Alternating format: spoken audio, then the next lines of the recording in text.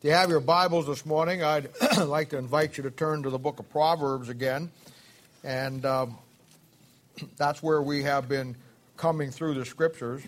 And we have been laying out, in particular, Proverbs chapter 10. As you're turning there and opening it up, I want to thank all of you for the prayers. You know, last week that we were holding a revival up in Monmouth, Illinois, a little church up there, and I tell you what, it was one of the most incredible times that I've seen in a long time. Little church there in a city, little town that runs about 225 in the little city, and just a little country town out there with a little church in it, and they normally run about 40 people on a good day, and we probably had 100 people every night come out, and it just really, really had a great service, and took the guys up, you know, the music group up with me, and they just really, really ministered to the people. Made my job preaching a lot easier, but it was just a great time. We had just a ton of decisions up there, and the last Sunday morning, and then it's going to be a great time. So I thank you for your prayers for that, and we'll look to see what God continues to do up there. But today we're going to be back in Proverbs chapter 10, and we're going to continue to move down through this chapter. I know I was out last week being Monmouth, and then I was sick the week before that, so I've been 2 Sundays out. But if you will remember, we have been moving down through Proverbs chapter 10, and we have been listening again and laying out more great principles of the Word of God. And we've learned now from Proverbs in our study that principles in the Bible are really the building blocks of the Christian life. It's what you build on the foundation of your life, the Lord Jesus Christ. And that's what really makes a Christian a strong Christian. You can always tell a Christian and their strength by what they believe about the Word of God in the Bible. Not about their own personal opinion, but what they can go to in the Scriptures. And that's the key. And you got a lot of people that have a lot of opinions about a lot of things in life, a lot of things in the world, and a lot of things in general about God. But when you pin them down in the Bible, that's the key. And if you have noticed now, I've been trying to set a pattern. Sometimes my patterns are obvious. Sometimes my patterns are not so obvious. But if you have noted that we have been, what we've been doing in Proverbs in our study is what we should be doing really through the whole Bible. And we're not just reading Proverbs and making some basic observations or laying out some general truth. But what we're doing is what the Bible calls in John chapter 5, verse 39, is that we are searching the Scriptures. And that's a key concept to understand when it comes to the Bible. Searching out each verse and examining every key word and phrase and setting a context and most important, defining key words in the Bible. Everything I do in the Bible, I try to give you a representation of something in the Bible that we ought to be doing or you ought to be doing to learn the Bible. And and then taking the material and building the material into a workable format of Bible truth to live our lives by. And that's really what we have been doing as we have been coming through the Scriptures. And that's really what you do with the Bible. Bible says in 2 Timothy 2:15 that you study to show thyself approved unto God, a workman, but you do that by searching out the Scriptures. When I was taught the Bible, I was pretty fortunate. I was taught the Bible, and when I was taught how to lay out the Bible, a heavy emphasis was put on being exact with the Bible, that there was no room for error as far as what you knew and what you said about the Bible. And I had that drilled into me in everything. And I try to pass that off and on to you in all we do with the Bible. Now, I realize that in the day and age that we live in, most people don't want that level of the Bible. You hear it all the time. I hear it all the time. You deal with it all the time where people, they like the Bible, but they don't want to get into a committed level of the Scriptures where you really got to understand what the Word of God says. You know, I can't go there in my own understanding of the Scriptures. When I got taught the Bible, I got the whole concept, and to me it's everything. When I laid out my Bible verse by verse, because as I was a young Christian growing up, I knew what the book was, and I knew I was going to have to learn it. And I knew that I couldn't just have a passing relationship with it. I was going to have to commit myself to it because fundamentally understood what it was. It was everything that I needed in the issues of life. So I realized that I had to search those scriptures and lay it out verse by verse and put that book together. It took me 15 years to do that. And I'm talking 15 years of 3 or 4 hours a day. There was times on the weekend that when I'd have a lot of free time, that I'd go 6, 7, 8 hours a day with it. But I understood and realized that you had to be diligent with the scriptures. And if you're gonna be exact with the Bible, then you have to do that. Then I understood and began to realize how important church history was connected to the Bible. So I probably spent another 10 years going through every aspect of that and dialing it all back and tying it into. In other words, what I'm saying is I was drilled into my mind as a young man to be exact with the scriptures. I don't know any other way to do it. I don't want to know any other way to do it because I believe that that's so important. So as we go through the book of Proverbs, not only do you want to see the practical applications of the issues of life, but we also want to focus on the exactness of the scriptures, how to search them out, how to get and squeeze every drop out of everything in the Bible. You'll notice that one of the things I do all the time, if I just took a class and did it, we'd never get anything else done. So I made up my mind that in every Bible study we have and every Sunday morning we have and even the one-on-one time we have together, I always take the time when we run across it to give you a defining verse in the Bible. I think that everything that we believe, every concept, every doctrine that we have has to have a defining verse behind it. And, and it's so important to understand that so that you can fall back on the scriptures. So as we walk through the scriptures together, that's what I try to do. I try to make note of those defining passages and show you the exactness of it all and how important that it is. Now today we're going to be in Proverbs chapter 10, and we're going to simply look at 2 small verses here, but there's plenty in these 2 verses to keep us busy. It'll be chapter 10, verses 8 and 9. And here's what he says. The wise man in heart will receive commandments, but a prating fool shall fall. He that walketh uprightly walketh surely, but he that perverteth his ways shall be known. Father, we thank you and praise you for the Lord Jesus, and we do love you today. We thank you, Father, for the truth that you've given us and the Word of God that you provided for us. Thank you, Father, for the good people in this church and for our attitude toward the Word of God, that we believe it is the true Word of God and we approach it that way. Help us, Lord, to always be exact with the Scriptures, to, Lord, not get caught up in the fallacy of what somebody thinks or what somebody believes, but let our source bedrock for everything that we do and teach be the absolute perfect Word of God. And we'll thank you and praise you in Jesus' name. For his sake we ask it. Amen. Now, these 2 verses are two probably two of the greatest practical verses in the whole chapter here. And you remember now that we've talked about this all the way through, that how the book of Proverbs is about the issues of life. Verse 8 says, the wise in heart will receive commandments, but a prating fool shall fall. The wise in heart shall receive commandments. Most Christians today think that the commandments, when you read them in the Bible, are always talking about the 10 commandments that were given to man in the Old Testament through Moses. That's not true. I mean, it's true that Moses got the 10 commandments, and those 10 commandments formed the basis for the law that the nation of Israel followed. But in the New Testament church, they were also given some commandments. And those commandments are just as vital as the ones that were given to the nation of Israel. You'll remember in 1 Corinthians chapter 14 that Paul's dealing with the church of Corinth and how that they're really messed up on spiritual gifts. They're really, really all whacked out on tongues and healing and all of the things that the charismatic movement gets messed up on today. And Paul systematically goes down through that chapter and deals with every aspect and gives a biblical, exact definition of every one of those concepts as he's laying them out. And when he gets down to the last part of that chapter, in chapter 14 and verse 37, he says to them, the things that I just gave you, the things that I just laid out to you, I command you, he says, command and teach. There were some commandments about those things that he gave them.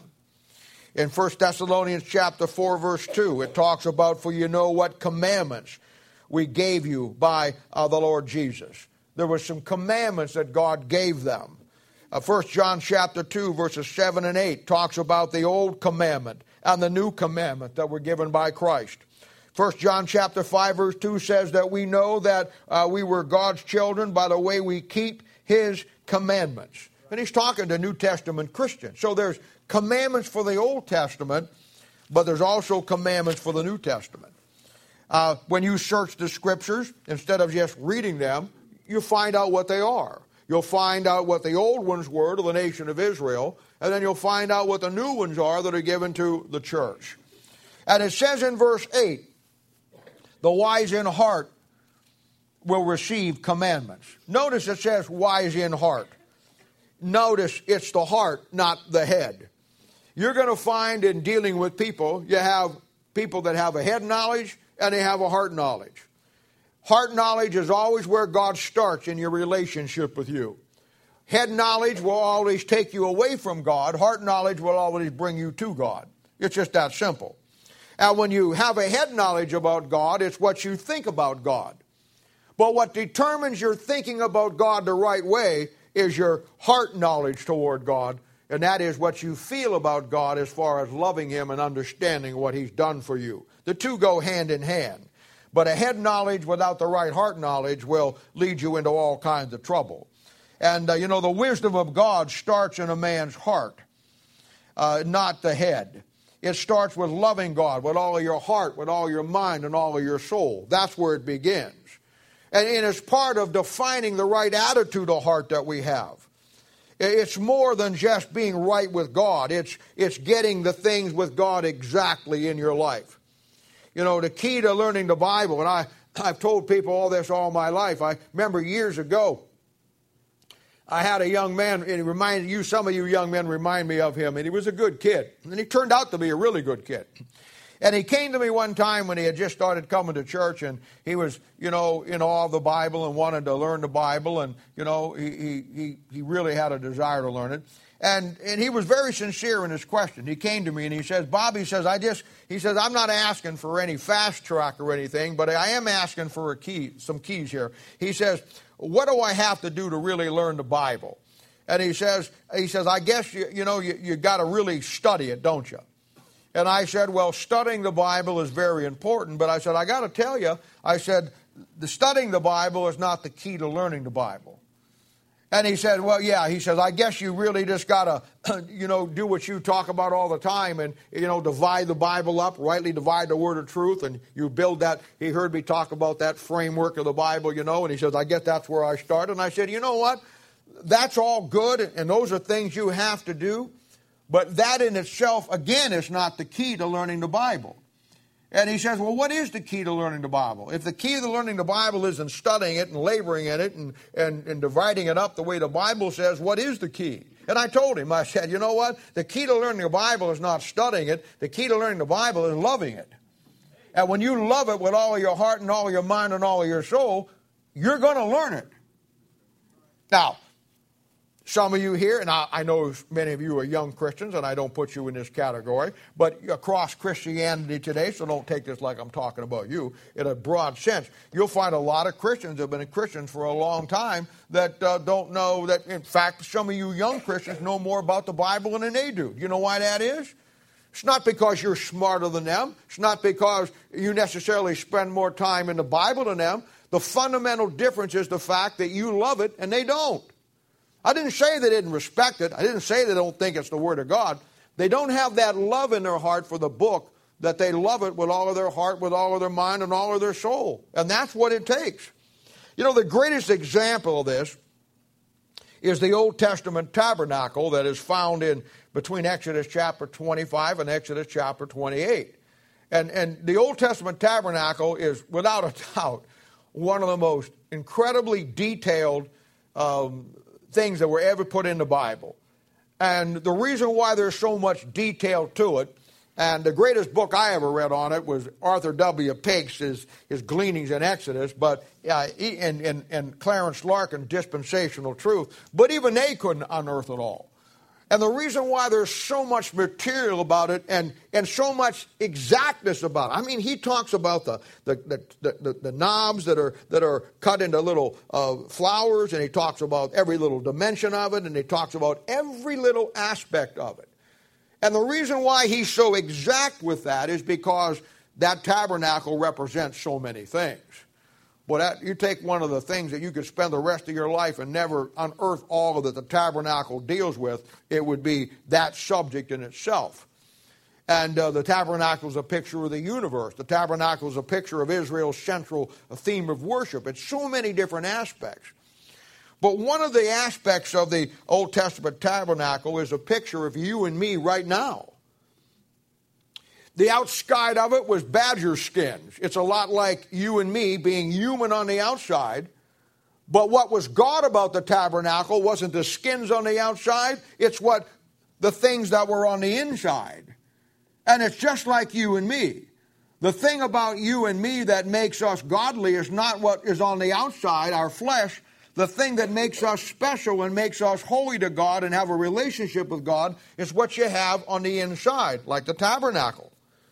And you'll find that there's 3 sections to that tabernacle. And you'll find that in your life and my life, there's 3 parts to you, a body, soul, and spirit. And they all match up. And you really want to understand the aspect of really taking the Word of God and being exact with it, and understand the aspect of when it says the wise in heart will receive commandments. You want to search out the Scriptures on that concept and find out how to do it. And I know that I could have just blown by that. I could have said the wise in heart will receive commandments, made a few little flowery remarks and moved on. But there's more to it than that, if you're exact. And you'll find that tabernacle has an outer court, where in that outer court you'll find you have the brazen altar in Exodus chapter 27. It also talks about in Exodus chapter 30, in that outer court, the laver of water. And then you went into the inner court. That'll be a picture of your body. Then you went into the inner court. That's where your spirit is. That's inside you. And you'll find there that over on this side in Exodus chapter 25, there was a table of what they call shewbread. Over on this side, there was what the Bible calls in Exodus chapter 25 and 27, the 7-pronged golden candlestick. And then up a little bit farther, right before you got to the veil, you'll find the altar of incense. And then you find that in Exodus chapter 30. All those things are a picture of what's on the inside of you after what happened on the outside of you when you trusted Christ as your own personal Savior. You'll find that the priest went into that tabernacle to do the work. You'll find that it had everything around it, but that tabernacle had no floor in it. It had no floor in it. It was just dirt floor. But when that priest went in and he came back out, and he went in there to minister, it's a picture of where you and I really do the ministry. You know why I really do the ministry? We do the ministry with the 3 things that are listed inside that inner tabernacle. You have the shewbread. That's a type of the Word of God. We minister the Word of God to people. When that showbread had to be baked fresh every morning. They couldn't just do what we do when Gary goes to Hy-Vee and they got leftover bread and they give it to us. It had to be fresh every morning. And it was laid out in cakes of 12. And the way it was laid out is instructive. Here's the table. You had 1, 2, 3, 4, 5, 6. And then you had 6, 7, 8, 9, 10, 11, 12. Laid out 6 and 6. 6 and 6, 12, because in the Old Testament, it represented each one of the tribes of the nation of Israel. But that showbread is a picture of the Bible in your life and my life that's inside you. So it's laid out 6 and 6, because when God gave you your shewbread, the Word of God, there's 66 books in it. Notice it's shewbread. Showbread in the Old English, showbread. You show people the bread that God gave you. It's on the inside. And then on this side over here, you had a 7-pronged candlestick. That's the Holy Spirit of God. The only light that was in that tabernacle was the light from that 7-pronged candlestick. That's a picture of your heart. That's a picture of the inside of you and me today. The only light that really is any real light inside of you is the light that comes from the Holy Spirit of God inside you. And then you had the incense altar. That's a picture of your prayer life. Those 3 things in there is the picture of what your attitude of heart with God in ministry really is. It's a picture of the 3 central things that you got to have working together to really minister. 1, you got to have the Word of God. 2, you got to have the Holy Spirit of God. And 3, you got to have your prayer life where it needs to be. Now, that priest, when he went in that second compartment from the first compartment, that's where he ministered. And when you look at it, he had to do the work inside that, in that second area there, which is a picture of the work that you're doing inside you when you minister for God. And you find out that the golden candlesticks was over on this side, and the bread was over on this side. And the priest, when he went in there to work, he had to do his work behind the candlestick or behind the bread. He could never get in front of it, because once he got in front of it, he blocked the light and he couldn't see what he was doing. And when you and I do real ministry, we got to get behind the Lord, not in front of the Lord. You got to let the Holy Spirit of God be in front of you. You're not being in front of Him. And so they ministered that way. He goes in there and he goes back out to the brazen altar, which is a picture of Jesus Christ dying for you on the cross. That's where the sacrificial lamb was slain. And there's a laver of water there. Remember I told you it didn't have a floor in it. It didn't have a floor in it. And he had to stay clean. So every time he came out, before he went back in, he had to walk over to that laver of water that had little spigots on it, and he washed his feet. He washed his feet because that old tabernacle had a dirt floor, and in his walk in the side of that thing, he got his feet dirty. So every time he went in to minister, he had to wash his feet before he went back in to do the service of God. You know what that's a picture of? That's a picture of you and I ministering in this world, but we'll pick up some dirt on our feet, our walk with God. So you know what you do? You have to wash your feet and wash your walk every time you go in to minister. Now that's exactness with the Scriptures. You have the body, that is the outside where the brazen altar was and where Christ was crucified, and the laver in the water where you keep yourself clean. And then you have that inner section, the second section, which is a picture of your spirit, where you really minister, your attitude of heart, where you really minister. Then you have the third section. The third section is the Holy of Holies. That's your soul. And if you know anything about the Old Testament, you know that that third section, the Holy of Holies, was sealed off from the other two. And if you know anything about the Bible, you know the day you got saved, your soul got sealed on the day of redemption, and that Ark of the Covenant that was behind that veil, sealed off from the other two, is a picture of Christ in you, the hope of the glory, and He's sealed in you today. Now that's what you got. That's what you got. You see, that thing is such an incredible picture. And when we want to get exact with the Scriptures, when we want to really get exact with the Bible, we don't want to talk about flowery things. We don't want to make general observations. We want to be exact. We want to search the Scriptures. And when the Bible talks about the fact that the wise in heart will receive commandments, it's talking about your heart knowledge. It's based on your attitude of heart that goes back with those pieces of fruit. And over there in the Bible in Timothy, 2 Timothy chapter 3, verse 16 and 17. It talks about the fact that these things are the furnishings that we have inside us. It says that the man of God thoroughly furnished. Now all your new Bibles, every one of them, And I get a lot of flack because I point out differences in the Bibles. I'll take the flack anytime, any place, anywhere, because I'm going to give you a good example of it, why I do it. And you should thank me for it. Go ahead. Right now, I'll wait.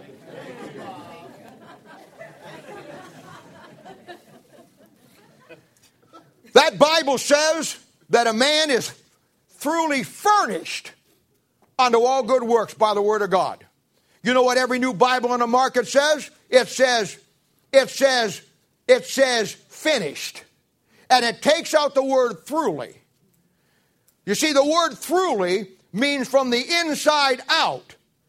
And the furnishings are the furnishings that are in that tabernacle that represent. And when you change those words, you destroy the greatest picture in the Bible of your relationship with God in your attitude of heart. Now, that's why I'm exact with the Scriptures. I'm exact with the Scriptures, and I make no apology for it. I'm exact with what the Bible says. I'm not going to lose those things. Now, you may choose to lose them on your own. That's your deal. You won't lose them because I didn't tell you about them. That's my deal. Now, I'll tell you something else.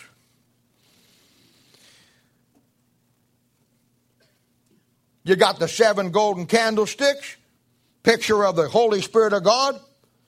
You got the brazen altar where the fire is burning to do the sacrifice.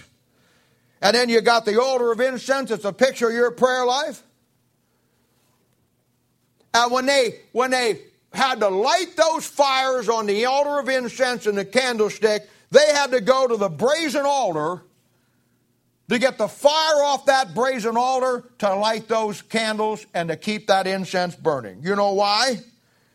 I'll tell you why. You'll remember over there in Leviticus chapter 10 that God killed some sons of Aaron because they used strange fire. Now here it comes, folks.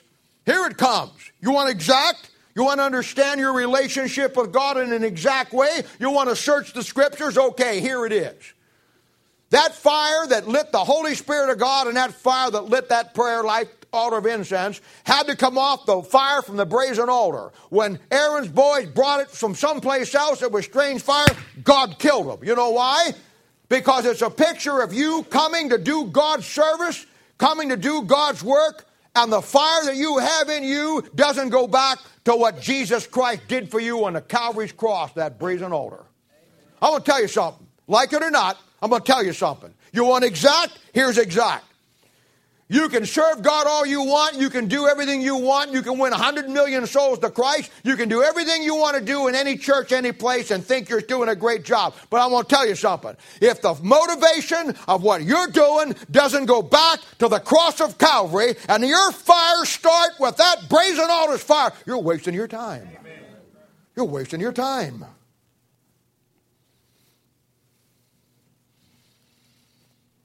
You see, when the Bible talks about the fact that the wise in heart will receive commandments, and it's talking about a heart knowledge instead of a head knowledge, I just gave you the biblical definition of what attitude of heart, where it comes from.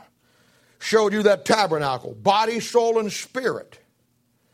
And in the Bible, it'll always be about man's heart. Proverbs 3 verse 1 says, let thine heart keep thy commandments. Proverbs 3 verse 5 says, trust in the Lord with all thine heart. Proverbs 4:4 says, let thine heart retain my words. Proverbs 15:28 says, the heart of the righteous studieth to answer. Proverbs 16:1 says, the preparation of the heart in man and the answer of the tongue is from the Lord. In other words, you do the right thing with your heart in the book, and God will give you the word out of your mouth that you need to say. It's just that simple. Proverbs 16:23 says, the heart of the wise teaches his mouth, and addeth learning to his lips. Brother, if you have anything going good with God, I want to tell you something. It starts in your heart, not in your head. And it starts with everything in your heart going back to the day that he died on Calvary's cross on that brazen altar, and he paid your price. And the Bible says in Romans chapter 10, verse 9 and 10, with the heart man believeth unto righteousness. Now look at the last part of verse 8. But a prating fool shall fall. See?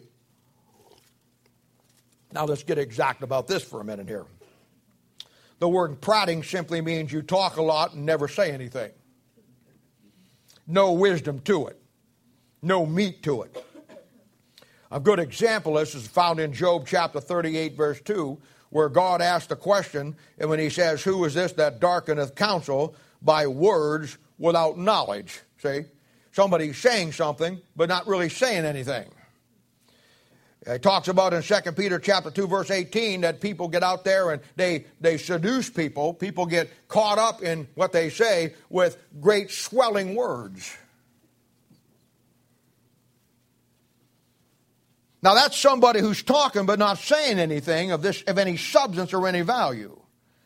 Now this is modern day science. This is modern day philosophy. This is modern day preachers and modern day religions.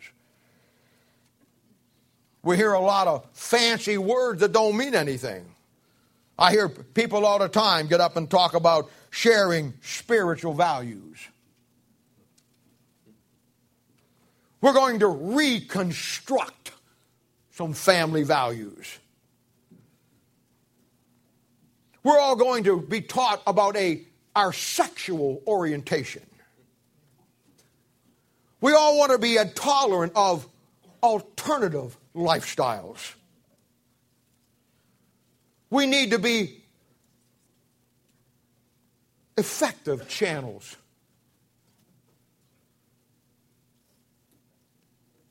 We need to be the challenge of status searching. We need to learn to live with ourselves. Oh God, what a thought. I heard a guy on the radio today talking about what we need is friend therapy. That's the world. The biggest example of it is politics. They say all kinds of stuff and mean nothing. You can keep your doctor if you want. How did it work for you? Scientific double talk, circular reasoning, flowing rhetoric. God is love. The spark of God in every man. God's everybody's father. And just keep talking when there's nothing left to say. The world's full of it, in more ways than one, if you understand my point. Now the Bible says he'll fall. A prating fool shall fall. And he falls because it's the Word of God that holds us up. It's the Word of God that keeps you and me from falling. And a fool doesn't have that. He has nothing to hold on to.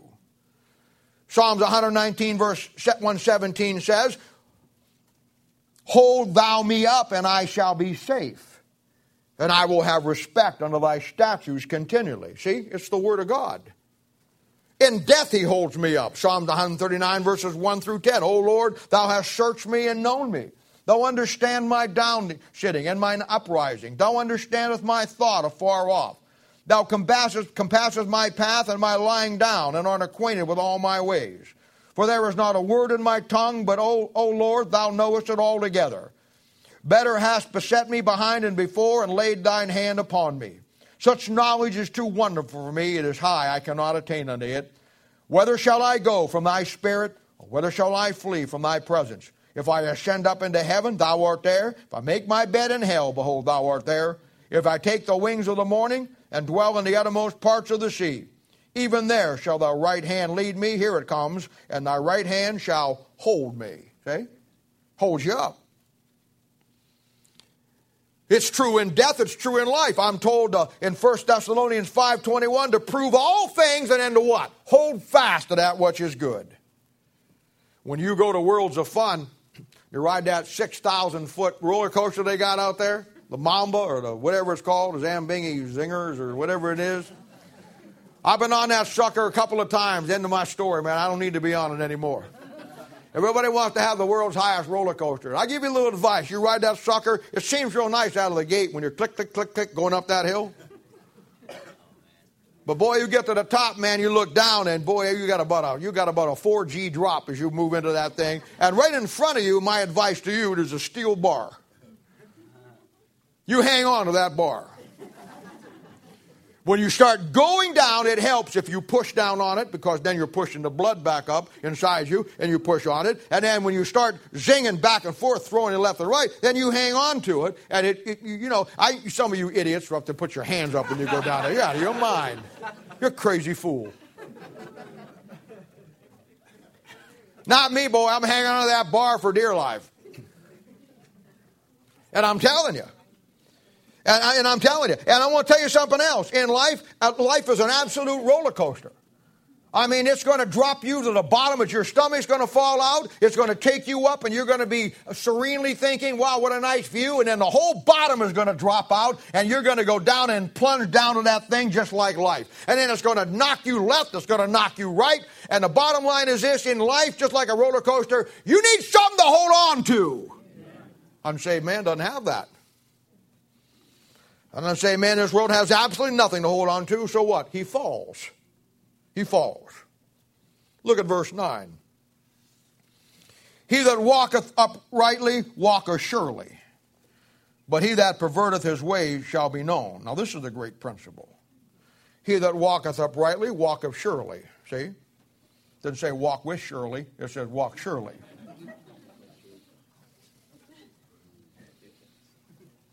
Now, again, this is what we have as Christians that an unsaved man can never have.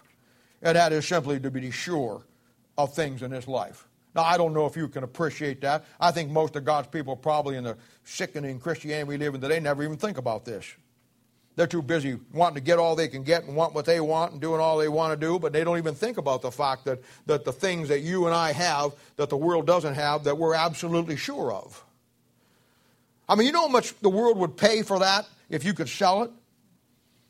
You know that's why these preachers get on the TV and get these crowds of 35,000 people and lie through their teeth to them about if you got this disease and you got that, you just hang on and you keep in there and God will make it okay. And if you got this addiction, don't give up and God will just take it away someday. They make millions and millions and millions of dollars off of selling hope to people when it's a false hope.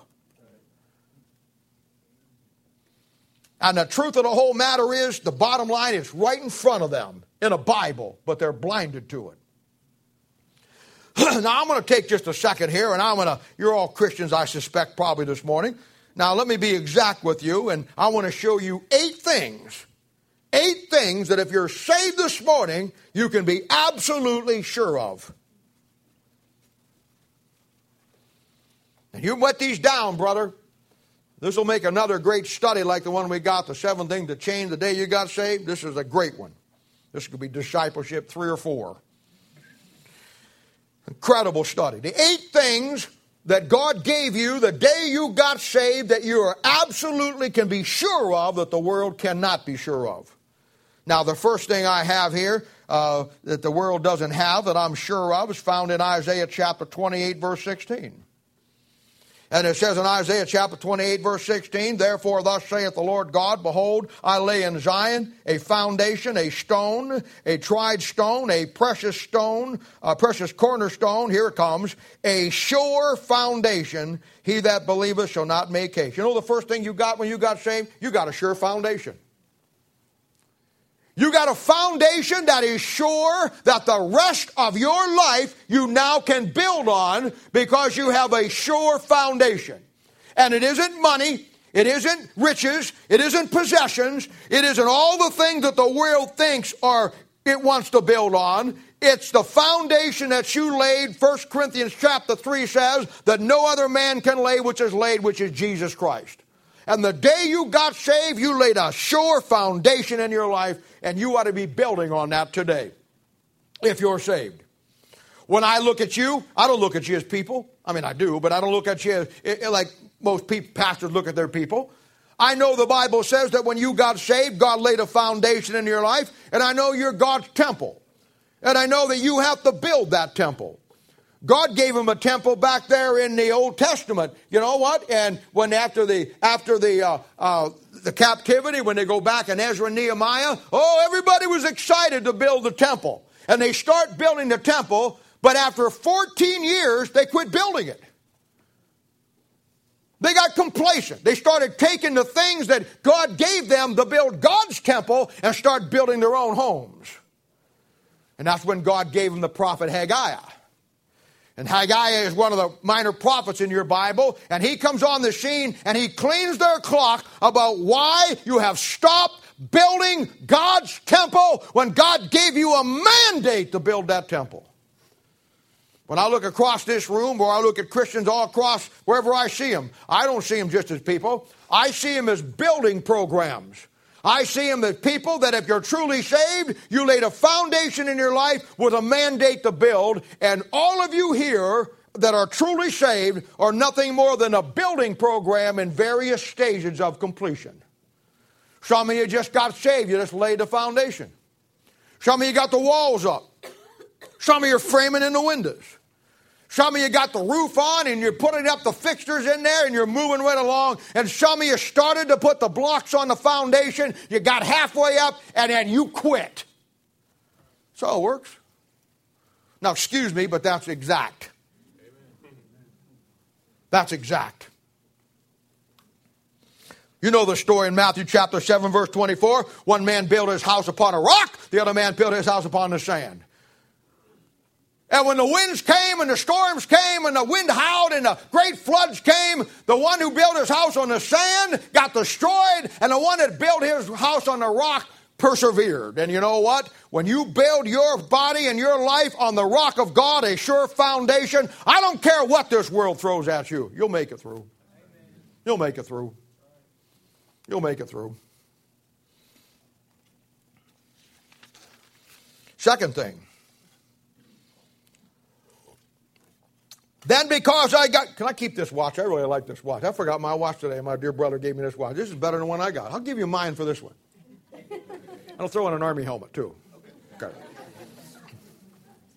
Second thing. Then because of my sure foundation in Christ Jesus, I have what Isaiah 55 verse 3 says. Let me read it for you. Incline your ear and come unto me. Hear, and your soul shall live. And I will make an everlasting covenant with you, even the sure mercies of David. Now, you know what that is? The sure mercies of David in the Old Testament is a picture of your eternal security in the New Testament.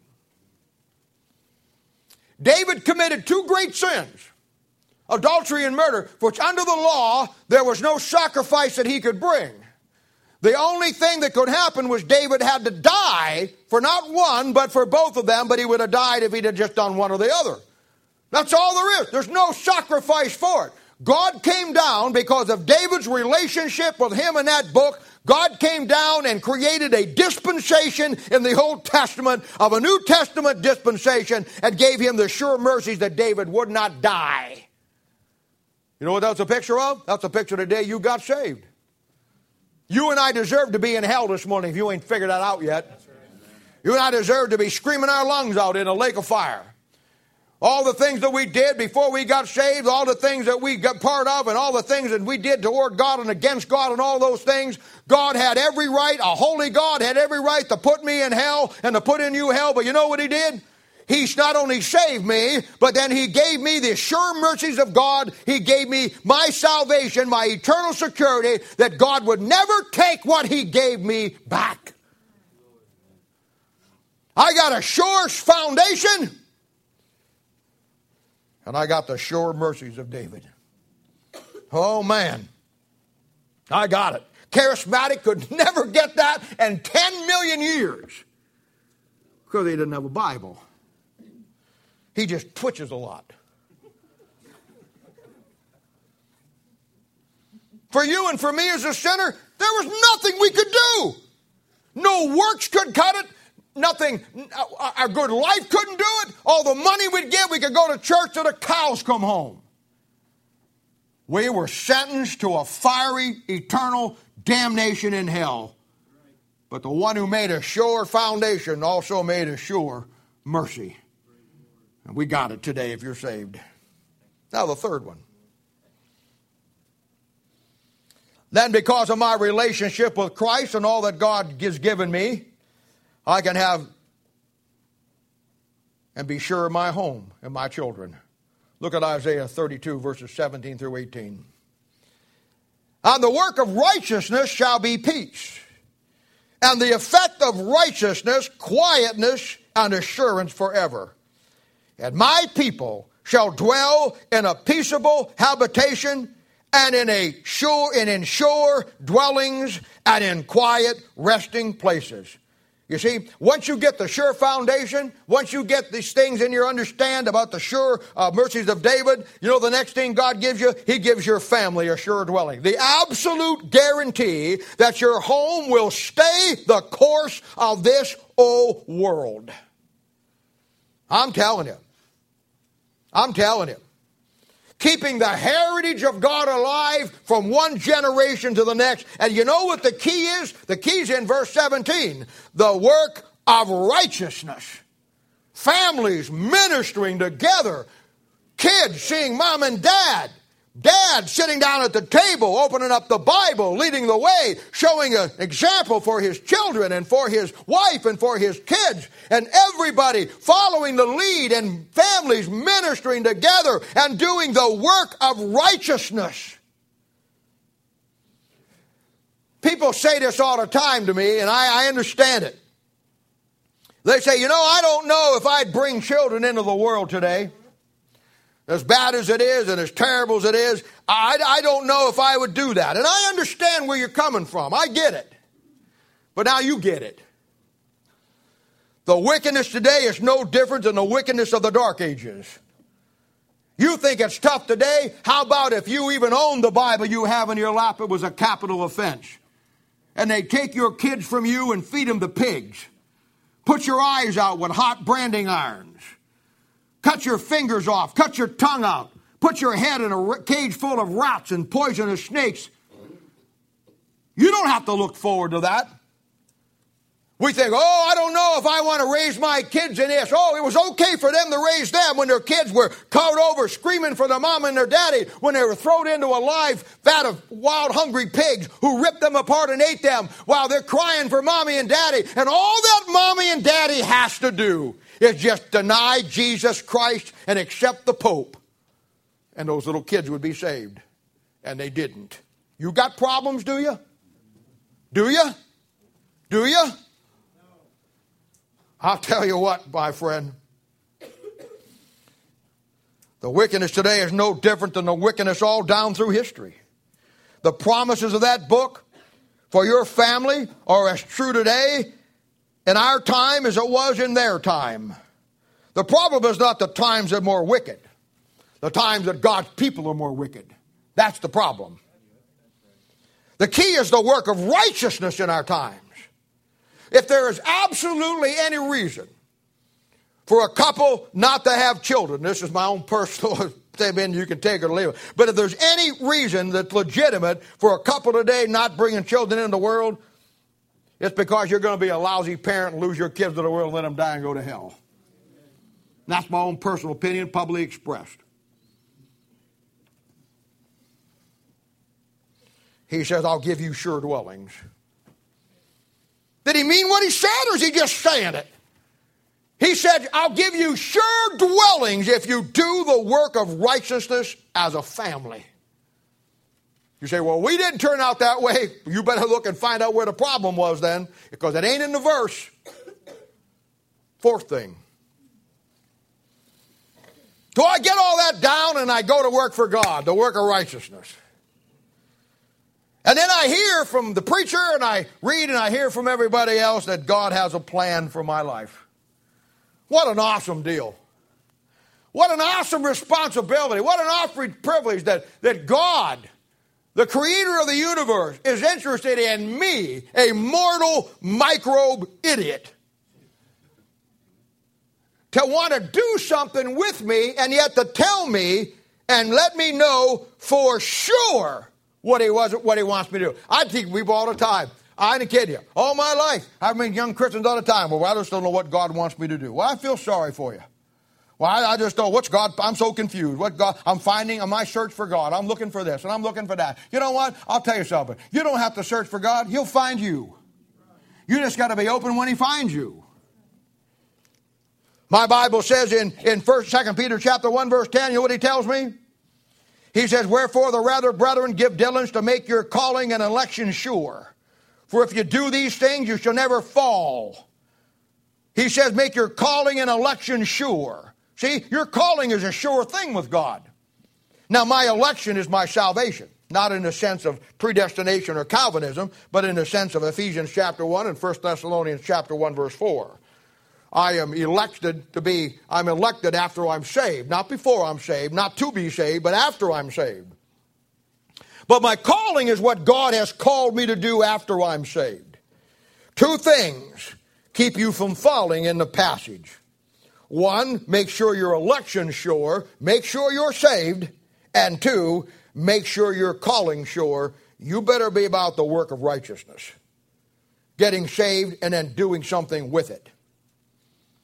And I'm telling you, so many of God's people, they worry and wonder, what does God want me to do? Young Christians all the time. Good guys, good kids, good people. I don't know what God wants. They worry about it. Hey, the Bible says your calling is a sure thing. But you got to be diligent in all you do with Him, verse 10. What God won't do for you and me, number one, is be more, what He wants you and me to do, number one, is He wants you and me to be more like Him every day of our life. But yet be diligent about it. Quit worrying about what God wants you to do and start being diligent and worrying about what God wants you to be. And you'll never fall because you'll be doing exactly what God called you to do. Let Him reproduce Himself in you first, and then allow Him to reproduce you in other people. And if you don't have that going for you, you ain't sure of anything. Fifth thing. God gave me my Bible. And I can take that book and trust it over everything in this world. And I do. And I make no apologies for it. I know there's churches today that don't believe the Bibles anymore. There was a church in this town yesterday that had a whole day seminar. A whole day seminar from 8 o'clock in the morning to 5 o'clock in the afternoon that went through all of the classes of explaining why the King James Bible is not the Word of God and why we don't believe it anymore. The only thing stupider than the people that went to hear that was the fact that they charged everybody $50 to hear it.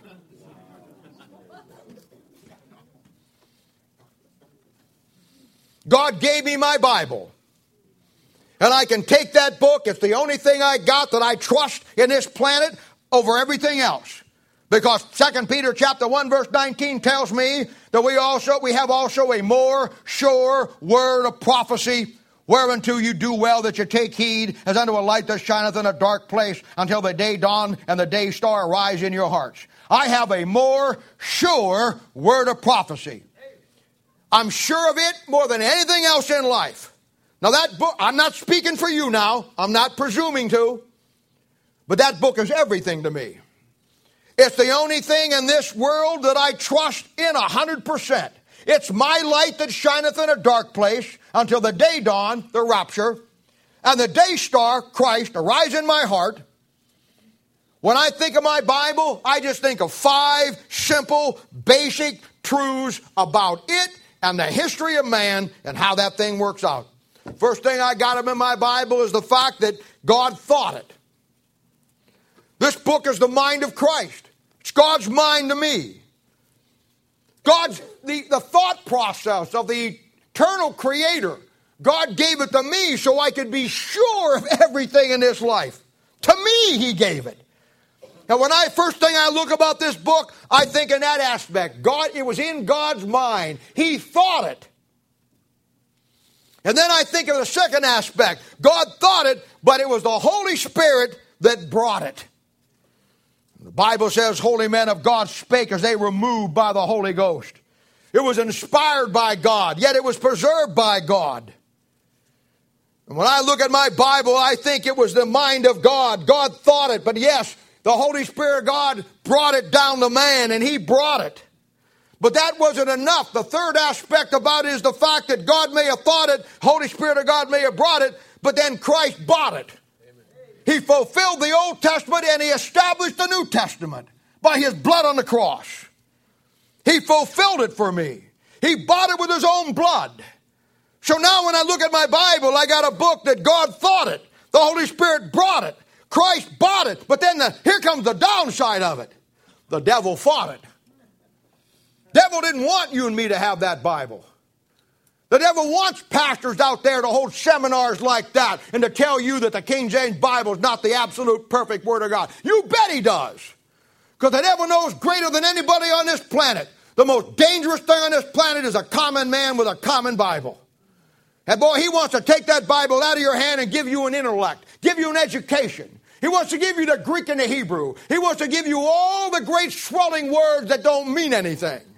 And in history, at every turn, at every crack, at every crevice, at every corner, at every turn in history of events, the devil was there to stop that book. He made it at one time in history a capital offense for you to have that Bible in your home. They would kill you under capital punishment. They were burned at the stake. They were tortured for their faith. That Bible had been banned in every country in Europe. They hated it. They wanted nothing to do with it. If I didn't know the King James Bible was the Word of God any other way, I would simply look down through history and find out the one that the whole world hated and the real Christians loved. That would answer it for me. He gave me a sure Bible. And when I look at it, I look and I think, God thought it. And yes, the Holy Spirit of God brought it. And yes, Christ bought it. And yes, the devil fought it. But bless God, in spite of it all, I got it. Amen. I got the book, brother. Bless God for it. And he ain't never going to give it up for anything. It's mine. Bless God, it's mine. I may lose my car. I may lose my house. I may lose all my earthly possessions. But brother, bless the Lord, you can never take my Bible. Amen. You can't steal what I got with Jesus Christ. Over there in Judges chapter 17 and 18, there's a man called Micah. And the Danites come in. And Micah has a house of gods with all his carved images.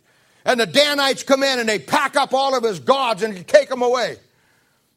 And Micah whining around, going to everybody and saying, oh my, they stole my gods. They stole my God. What am I going to do? They stole my religion. You can't steal my religion. Amen. You say, well, we'll burn your Bible. I got the Word of God hidden in my heart. Amen. Well, we'll burn your hymnal. Psalm 40 says, I got a song in my heart. Many shall hear it and see and praise the Lord. You say, well, we'll take your candles and your beads and bust them all up. I don't need them anyhow. Help yourself. You say, we'll burn down the church. I'm the church. Well, we'll sneak in and we'll kill your priest. You can't get my priest. Amen. You can't get what I got. You know why? It's sure. It's sure. It's sure. Sixth thing. Boy, I like this one. He knew I'd be in a spiritual warfare. A warfare not of flesh and blood, but spiritual wickedness in high places. He knew I'd have to counter all the ologies in the theology of man. All the many devices that man will come up with to get around God. He knew every soldier needs a good supply of ammunition, and a good supply of food, and a good supply of water. So in Isaiah chapter 33, verse 16, he tells me this. He shall dwell on high. His place of defense shall be the munitions of rocks. Bread shall be given him. His water shall be sure. Now, see that thing? My ammunition is sure. Munitions. That's ammunition. The munition of rocks. An endless supply of ammunition for this soldier. With an endless supply of food. An endless supply. I can hold out forever. When David went out to fight Goliath over there, back there in the Old Testament, you remember the story? He goes out to fight, he takes a slingshot. And he goes down into that riverbed and he picks up not one stone, but 5 stones. And when he goes up and he kills Goliath, he kills him with a small stone, a small rock. That was his ammo. I've heard preachers get up there, don't know anything about the Bible, and they talk about the fact, well, David was a great warrior, and David was a great guy, but David had a little lack of faith, because if he really trusted God, he would have taken just 1 stone. In fact, he wasn't sure about it, so he took 5. You're an idiot. 2 Samuel chapter 21, verse 18 says Goliath had 4 brothers. If that guy wanted to make this a family affair, David was going to go 5 for 5. You know why? His ammo's sure. His ammo's sure. Rocks, out of the rock, singular, out of the verses and the principles out of the Word of God that I'll slay the Goliaths of this old life with. And brother, I got a place of refuge, as it says. It's this church. This church is your refuge. This is where you stock up on the ammo. This is where you get your food and your water. This is where you get your munitions. And brother, it's a place of defense. And I'll tell you right now, you may not understand it. I get it. I got more ammo and rocks than the world got Goliath. As the world says, go in with your guns loaded. You bet I do. I'll tell you something else now that I'm thinking about it. When it comes to God's ammo, there ain't no duds. There's no misfires. There's no short rounds. Daniel chapter 2 verse 45. It says, for as much as thou sawest that the stone was cut out of the mountain without hands, that it break in pieces the iron, the brass, the clay, the silver, and the gold, the great God hath made known to the king what shall come to pass hereafter. Here it comes. And the dream is certain, and the interpretation thereof is sure. Hey, that old Daniel get up there in front of that old pagan king, and he laid that thing out, and he said, you know what? His interpretations are sure. There's no misfires with this book, brother. It's a sure thing. It's a sure thing. Seventh thing. I'll tell you something else that's sure. Bless God for it. Proverbs 11 verse 18 says, the wicked worketh a deceitful work. Our text this morning, the last part of Proverbs 10:9 says, but he that perverteth his way shall be known. You can always tell the workers of deceit by the way they do things. They don't use the Bible. They're not exact. But now look at verse 7. Look at number 7. Proverbs chapter 11 verse 18. The wicked worketh a deceitful work, but to him that showeth righteousness shall be a sure reward. I got a sure foundation. I got a sure book with a sure interpretation. I got a sure home. I got a sure faith in Christ. And now at the end of my life, I got a sure reward. By sowing righteousness, planting the seed.